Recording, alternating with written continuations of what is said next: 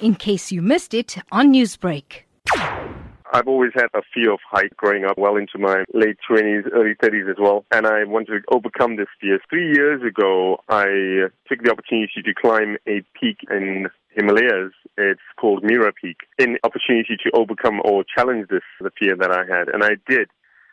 So I climbed a peak that was about 6,476 meters, but on climbing that peak and traveling through the Himalayas and some of the regions out there as well at the same time, I was accompanied by two Sherpas who actually helped me, because Sherpas actually live in the mountains and their life depends on the glaciers and the rivers that come down. They were explaining to me how the terrain has changed and the glaciers were melting. It was actually at that point that I realized, listen, I want to come back. I want to raise awareness on climate change, but try and climb a higher peak as well, so that it will create much more awareness.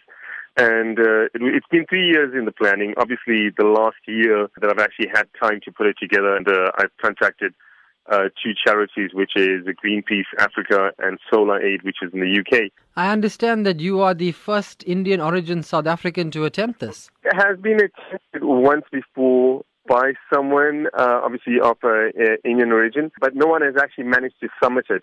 We're aiming at 3 different peaks: Mount Pumori, which is 7,176 meters, Mount Everest, which is 8,848, and then Mount Lhotse, which is 8,500 meters. Mount Lhotse is the fourth highest peak.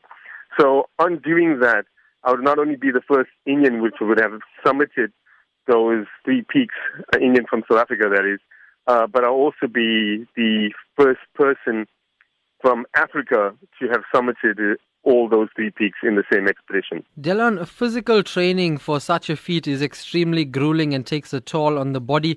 Can you take me through how you went about this, your schedule physically and also your preparation mentally? The physical training obviously accounts for about 60% of it. The mental challenge is about 40% of it right now, but makes up a larger amount of it when you're actually on the mountain. Started this about a year ago, training constantly for this year, and it was made up with a lot of running. I've joined a gym in Cape Town, which is where I reside most of the time because Table Mountain is there. So I've managed to, obviously do quite a bit of running up to Table Mountain, Lion's Head, and the surrounding terrain that actually assists me in getting to a certain height. It's not the highest point, but it definitely does assist. Wearing a mask, they're swimming underwater, but a mask will obviously assist in terms of altitude and simulate getting to certain levels, higher levels of altitude.